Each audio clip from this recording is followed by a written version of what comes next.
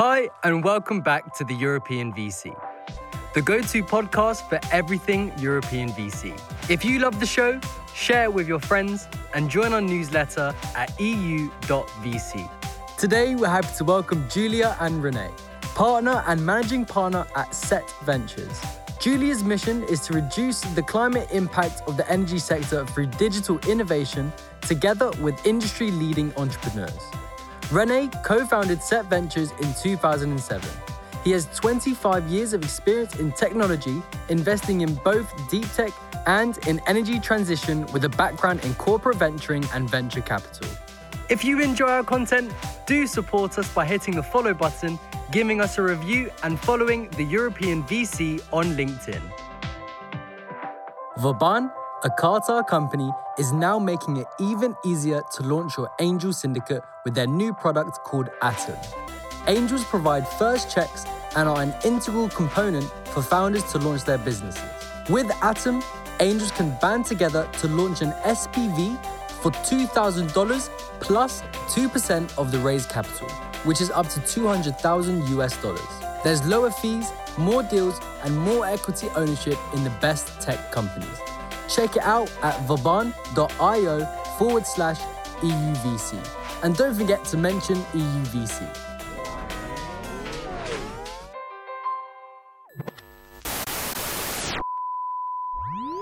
René, Julia, welcome to the European VC. It's awesome to have you here. How are you guys today? Doing very well. Doing great. Thanks. You too, David. Awesome. I hear you're tuning in from Amsterdam. Am I correct? Yeah. Correct. That's where we both reside. Awesome. I know the weather isn't great, but hopefully we can make it a cheerful and and snappy conversation. Before we start, I really want to take the time to hear a bit more about Set Ventures. Set Ventures, if I'm not mistaken, has been around since 2008, roughly. Correct me if I'm wrong, but that's something that very few in our industry can claim, right?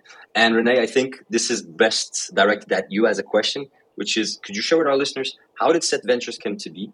And maybe also, before doing that, just give us a quick intro. Who the hell is René? Yeah, René Savelsberg, one of the co-founders of Set Ventures.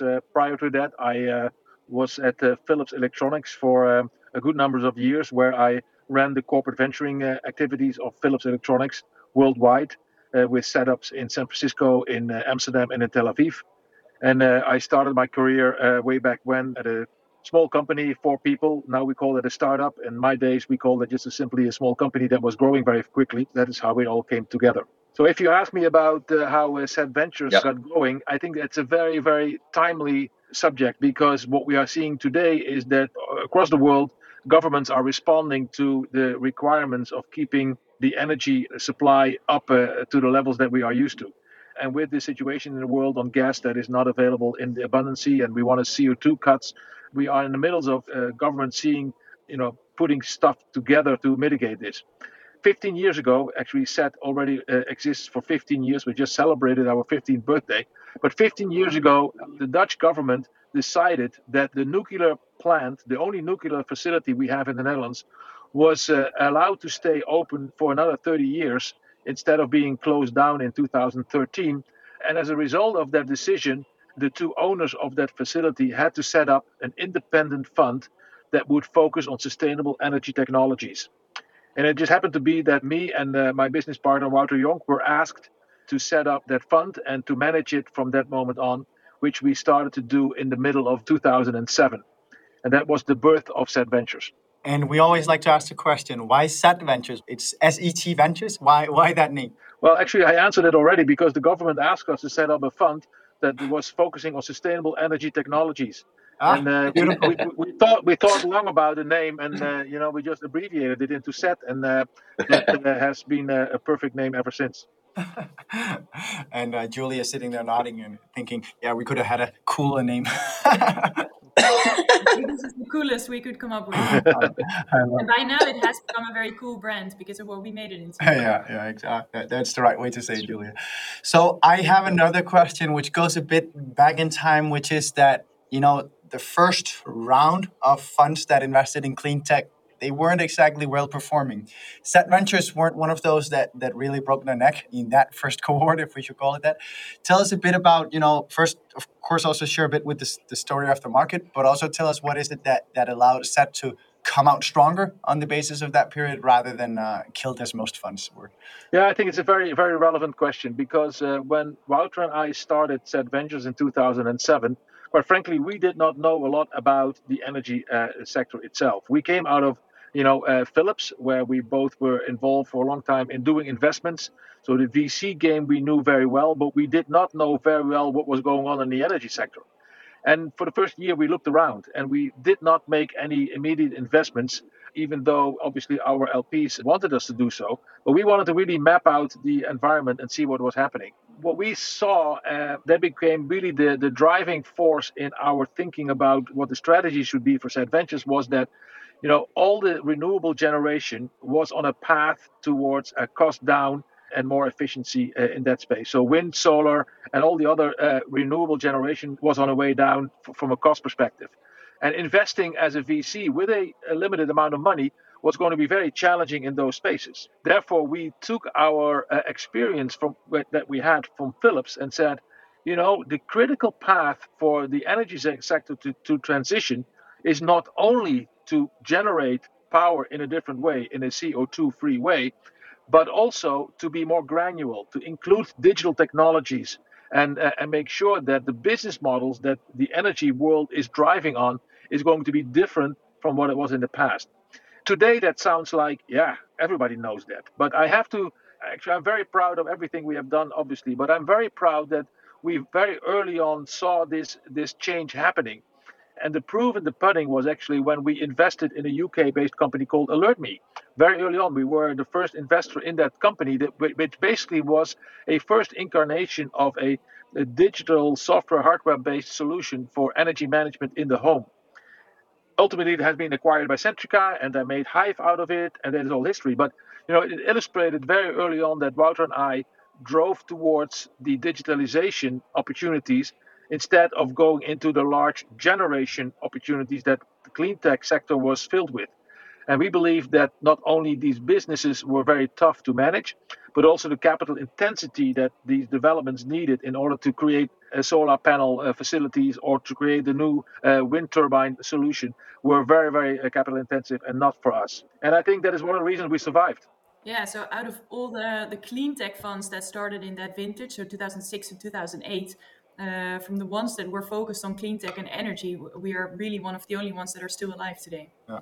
I'm curious though to then ask, because now we're seeing, you were more on the digital side back then, and now we're kind of seeing a flowering or blooming of VCs that focus more, that are not as hardware frightened as we all were taught that we have to be back in 07, 08. I'm curious to hear, where are you now? Are you more into that kind of thing now, or are you still we'd rather do the digital stuff? Well, we're clearly not afraid of hardware. However, they still need to be asset-light, fastly scalable companies with an innovative software or service layer. So that should be the basis of the business model. And it's great that all these other VCs are focusing also on hardware because that's absolutely needed. So according to the Climate Policy Initiative and Energy Monitor, the world should by now have spent over $3 trillion on climate finance to meet the 1.5 degree global warming targets, while we have spent less than 1 trillion. So over the year, much more capital is needed also in hardware to cap that huge bridge. Luckily, governments and corporates are now starting to allocate huge amounts of funding to the energy transition. And because of that, we've seen that now about 20% of the physical infrastructure required for the energy transition has been realized, which doesn't really impact the system at all. But over the coming years, the remaining 80% of renewable generation and decentralized energy consumption will be implemented. And this will have a very disruptive effect on the whole system. So it may cause severe power outages and integration issues that everyone in society and every business is basically going to notice from close by. And at Set Ventures, we're still convinced that digital solutions for balancing this whole system are going to be the bottleneck here, and that at least the same amount of money will be spent on that as on the hardware for the energy transition. And those digital solutions, we believe that startups are going to provide the solution for this. I'm curious, you're Amsterdam-based. Your investment thesis, we didn't entirely hear, geo, stage, what type tickets, all that kind of info. Could you give us that just for everyone to understand? Okay, we're Amsterdam-based, but we also have a venture partner in Germany, and we invest all over Europe. Large part, of course, in the Benelux and the DACH region, but we also have several investments in Spain, Scandinavia, and rest of Europe. We typically invest in Series A, but it could also be late seed or Series B. So we call that early growth stage. So when we really believe that the company is ready to scale rapidly in the next 12 to 18 months. And our typical ticket size is between 1 and 5 million euros in the first round. And then we continue to back these companies in subsequent rounds until exit. And fund size? Our current fund, our third fund that we're investing from is 100 million euros. And before that, we had two different funds. So in total, we have 200 million euros under assets under management. And the new fund that we are raising is going to be slightly larger. It's a 150 million fund that we have just started to raise. I was going to ask a question about LP appetite, because I love that we have René and Julie in this call. I'm really, really happy that we managed to do this, which is, René, I'd love to start by asking you LP appetite, 08, 07, 06, right? And today, because now we're seeing, if just by reading the media in venture, right, there's funds popping up in the space all the time, and that is amazing. It's super exciting. But I believe there has been an inflection. But I'd love to hear your take as someone who's been doing this for at least 15 years, right? You celebrated that recently. Yeah. And then, Julie, I'd love to ask you to follow up also with your view. You've also been with the firm for 6 years or so, if I'm not mistaken. But you definitely have a different view, and also, your role in the firm is slightly different. So I'd love to have you both comment on that. When we started in 2007, obviously we were labeled clean tech, and everything that we were doing was labeled alternative energy. Now, I don't know whether you ever hear the word alternative energy these days. We have. The big difference between now and then is that renewables are not alternatives anymore. They are, the driving force of the transition, and accepted as an integral part of how the energy system is working. And that's only going to grow. If you put that in perspective also on where the money is flowing, then we're talking about a completely different story. While in 2007, 8, 9, 10, we still had to explain what we were doing and why. Now it's not a question of why, but only on how and what is our core focus. So we are very happy that we have meanwhile built up a good story. I think we can underpin what we are doing. We have built a track record. We have extended our team dramatically with great people like Julia. And therefore, I think the appetite for the LPs to join a fund like ours should be good, because the sector we're in is obviously very en vogue and in interest right now. The only thing that obviously is not in our control is how the total economic outlook will develop from here on. We are entering into an inflationary environment. Interest rates are going up. We have, a tension in the world. You don't know what that will do with the financial world at large. But I think we are at the right spot at the right time with the right team and with the right message. Yeah, absolutely. That's also what I see in the market. So definitely we're not alone anymore as an energy VC. So the energy transition is now considered the single largest challenge that the world is facing in coming decades. And thankfully, many smart people are investing in this space now. So this challenge is so big that we can only solve it if we all work together with all these other funds. And if you look at LP appetite, clearly there has been a drop. So a lot less investments in general in venture capital and in general in financial markets. But actually, we don't see that in climate tech and especially energy transition, because the budgets and targets for the coming years are so ambitious, especially also in light of the current energy crisis, that huge investments are needed here. And we see that especially institutional investors and family offices have a huge appetite to still invest in this space. Before we jump into the next topic, which is the spotlight on Julie and hearing about Julia's journey, I'd love to just ask you, and I do this every time we bring on a climate tech fund, which is, I want you to talk some truth about this space. Are we seeing too many VCs painting themselves green these days? Are we seeing, too many newcomers to the climate space that have no idea what they're doing? You touched on it in the beginning, René, that you actually had VC experience, but you didn't have much clean energy experience.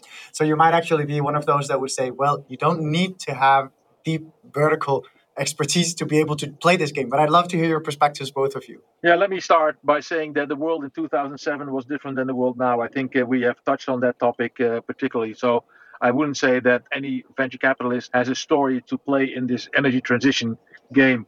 So I would definitely say that having experience and know what the developments are and what is possible and not possible in this sector is, I think, a great asset. And that doesn't mean that others cannot, make good choices and help companies to grow in this space. But I think for us, it is one of our selling points that we are a thought leader in this sector where we're going. So I would say there is always overkill in initiatives once the opportunities are starting to look rosy. And that will then be, again, corrected by teams or VCs that will not make a next fund or will show that they didn't deliver on the returns. By the way, that's the same way that happened in the clean tech sector, when it was hyped as the next VC territory to be in, but it turned out to be much more difficult. I'm not saying that even though the market is large, that it's difficult to make the right choices in this sector. And just stating general terms like clean tech or whatever is not enough to underpin really what you are looking for in a venture that you want to invest in. I remember very vividly that one of our LPs asked us, can you really stipulate why you can connect your vision to what you are able to execute on? And for us, that was obviously that we had a vision that things were going to go in a digital way in the energy sector. And we could prove that we, with our experience from Wouter and myself, working at Philips, where that same thing happened, the whole digitalization of the businesses that Philips was in were influential. That connection made us stand out with respect to this LP, and then many followed. So I think just jumping on the train of the next wave is not enough for a VC to be able to raise capital, nor to deliver on its promises. It takes a little more. It's indeed funny to see how in the past year, tens of new climate funds have been raised in Europe alone, and then more even in the rest of the world.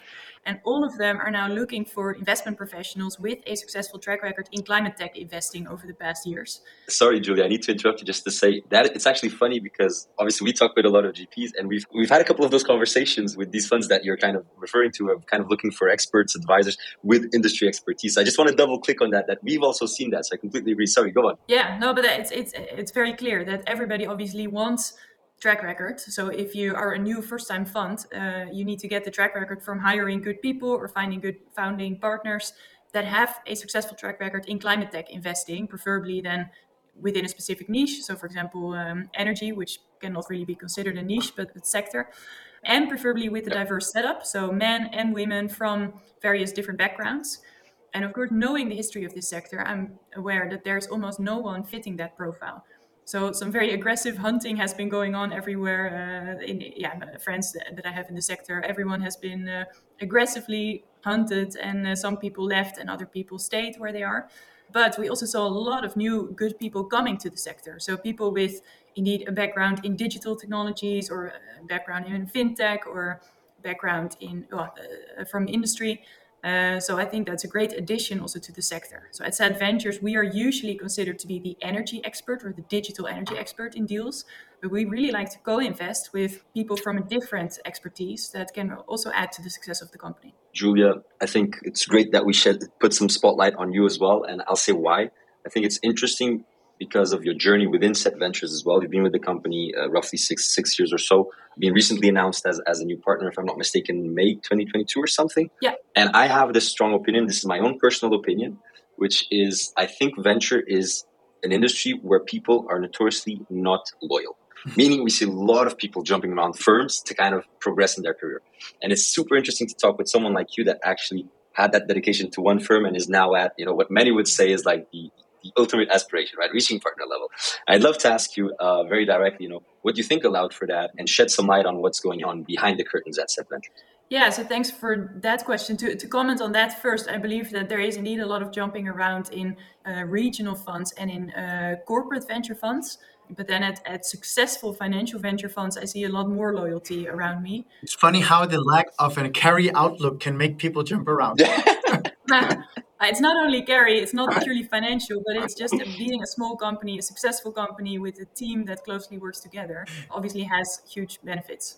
Yeah, of course. So as an introduction to myself, I'm Julia Padberg. I'm a partner at Set Ventures. I have a background of 6 years of corporate finance advice in the European energy sector. And 6.5 years ago, I joined Set Ventures as an associate, so pretty junior. And this year, I signed up to become a partner. And at Set Ventures, we really invest in digital energy technologies. And I've seen the success over the years that we made at Set Ventures. And therefore, I'm really incredibly excited to sign on here for the next fund. I'm going to let Andreas follow up with the question. I just want to say something that I just remembered. And Set Ventures, you guys did something that I so much enjoyed. First time we met, it was actually, I think I first spoke with one of your analysts. I think he's an analyst, Armin or whatever. Yep. Then I spoke with René. And I remember that what was really cool is that I asked, could you guys please send us your first deck and your most recent deck? So the 08 deck, and I can't remember exactly when, but the 2022 deck.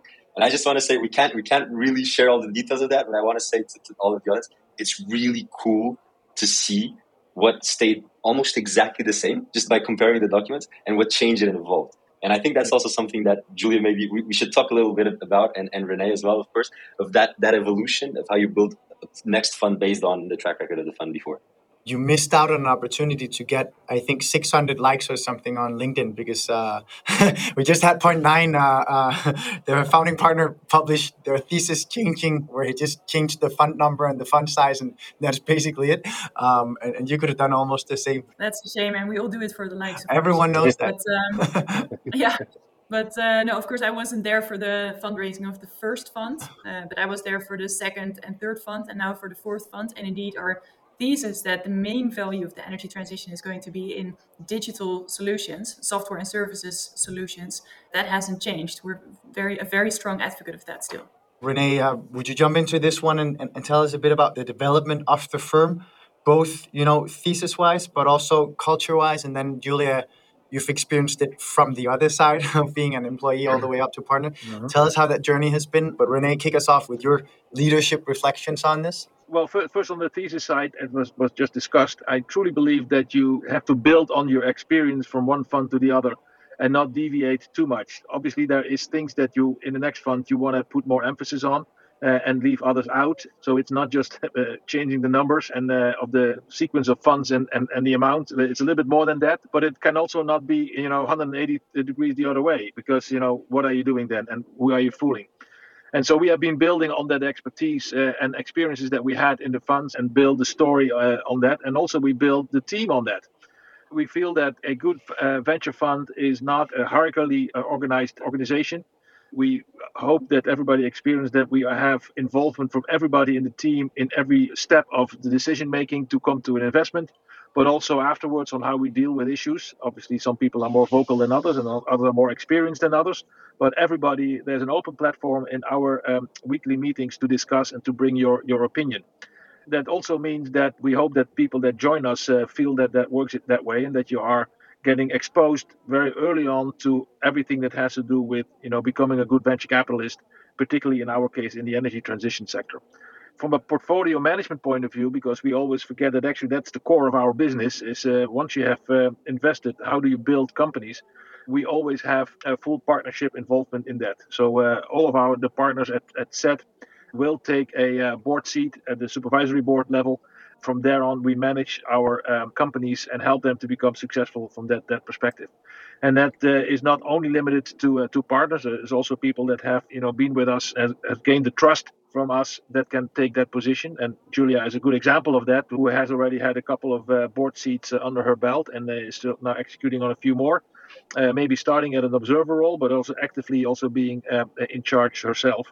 And that's how we try to build up also experience in the team going forward. And I think that is what we try to do. Yeah, to add to that, I'm really proud to work in this team. As partners, we've worked very closely together over the past years, and I'm by far the youngest, which allows me to still learn a lot from my older colleagues every day. I'm by far the oldest. Yeah, there has to be a difference. Julia, you're not that young. You've been around for quite some time. I'd love to hear your reflections on age inside a team and what the pros and cons of that is, because age does bring different perspectives, right? That is something that I at least think is quite true. Yeah, that's correct. So indeed, my older and more experienced colleagues really still teach me every day on how to help entrepreneurs to scale, bringing a wealth of experience and a lot of examples of how things practically work out if you think of something when you start investing. That is absolutely necessary, I believe, for having a successful venture capital fund. On the other hand, there are, of course, advantages to being younger and having a fresh look at things. For example, not being too skeptical about new technologies, but have an open mind. For example, the pros and cons practically of something like blockchain technology or AI, machine learning. Yeah, as a younger person, you might be a bit more receptive to that. And you don't have we tried that in 07 mindset. Yeah, exactly. There's always there could always be a reason to try something again if you have a fresh look. And then also, of course, connecting with entrepreneurs in the ecosystem. It really helps if you have a diverse team with younger and older people, so that you can connect on a personal level with entrepreneurs and co-investors. As I said, jokingly, I'm by far the oldest, and it's not only true, but it's also a fact of life that you grow older. But I also see that entrepreneurs are getting younger and younger. It's a wealth of young people that are entrepreneurial, that start their companies, want to do something good for the world and enter the energy transition space or the climate space, whatever you call it. And if they are confronted with only people like me, then I wonder where the click will be. It is therefore also good to have in the team younger people that have more immediate connection, meet in other places than I would typically go to, and for networking, etc. So Yeah. it's a great diversity, not only in gender but also in age, Yeah. character, experience. And if that mix is well organized within a fund, you have a chance to be really successful. I really believe that, as said, the strength of our team lies in the fact that we all have completely different personalities and skill sets, and indeed diversity in all sorts of different aspects, but that we do share the same core values and enjoy having drinks together after work, preferably on a boat in the Amsterdam canals. Yes, of course, of course. So I have a question that might actually fit very well into the quickfire round, which we are rapidly getting closer to. And that is, give me one example of an investment that you either looked at or actually did in the 07, 08 and didn't work, but now you're seeing actually working. So I'm asking this because we're all very, much of the technology that we know we need, we also knew we needed back in 07 and 08. And I'm sure there were daring entrepreneurs racing for companies that would solve those issues back then, but where you looked at it and said, no, the time is not right, but now the time actually is right. Do you have any of those examples? Well, I can bring one to the table that we invested in and didn't work out, and we see now a total revival of it, or at least still a big need. We invested in a solar installer, so a company that bought solar panels and organized from a consumer perspective, customer perspective, how to get these things installed in the right capacity, in the right manner. That company grew from 9 million euros to 180 million in actually 3 years. It's amazing. But then, because they were dependent on the subsidies to create the market for solar installations at the end user, they were also confronted with sudden changes in the policies at governments in France, in Italy, in the Netherlands. And suddenly they were stacking up inventory, and the banks didn't allow to finance anymore, and they went bankrupt. So this company fell from a 180 plus million yearly revenue to bankruptcy in 6 months. Wow. And that is a big experience for us to take that into account, how vulnerable you are if you are dependent on subsidies. If we look at today, one of the biggest challenges in the whole energy transition is, who is helping me getting my stuff on my roof and organize it in a way, control it in a certain way that me as an end consumer who is willing to participate in the energy transition, have a smooth ride. And there's a lot of companies now popping up trying to do that again. And we definitely have experience here. We have our bruises, but we definitely look at that space as well to be needed. I'll get in contact, René, because we will probably this year or next year change the roof on our house. And I've been wanting to get a solar roof, but I've at the same time thought, there might be a price on the roof, but then how the fuck will I get it up there from someone in Denmark who has no idea how to do that? Guys, we are reaching the end of the episode, and that is when we do the quickfire round. Quickfire round, we ask quick answer questions, 30 to 60 seconds each. And I hope you're ready. And I'm going to start, René, with asking you the first one, which is in climate, energy, sustainability, broadly defined. What areas, sectors, or technologies excite you the most, but that you see other people around you not really that excited about? Well, this is totally out of scope of our fund investment. Perfect. But I am a big proponent of fusion technology. People in the firm know that very well, and I think that is the black swan of the energy transition. We will solve it one day. I'm not going to go into discussions whether it is in 5 years or in 10 years or in 20 years. But we will solve the fusion nut, and we'll have a stable baseline solution in addition to all the other CO2-free generations going out there. Julia, I ask you the exact same question. What excites you that people around you don't care that much about? That's a difficult question because I'm of a younger generation that is generally getting excited by stuff that everyone is getting excited about, such as the application of new software technologies like blockchain and deep learning, electric transportation. Maybe one area that is not so common yet, but starting to become more popular, is sustainable shipping, and especially the use of AI and software technologies in that. But in general, I believe I'm usually slightly before the big hype. I get excited about stuff. Great answer. Julia, the second question I'll direct at you first, which is most of our listeners are GPs, many of which emerging GPs. And so what would be your top tips, whether that's 1, 3, or 10, to emerging GPs out there who are fundraising? My tips would be to focus on your strengths and actually focus on that. So don't try to become the next generalist impact fund, but focus on something where you and your colleagues really have an edge and where you can prove a track record.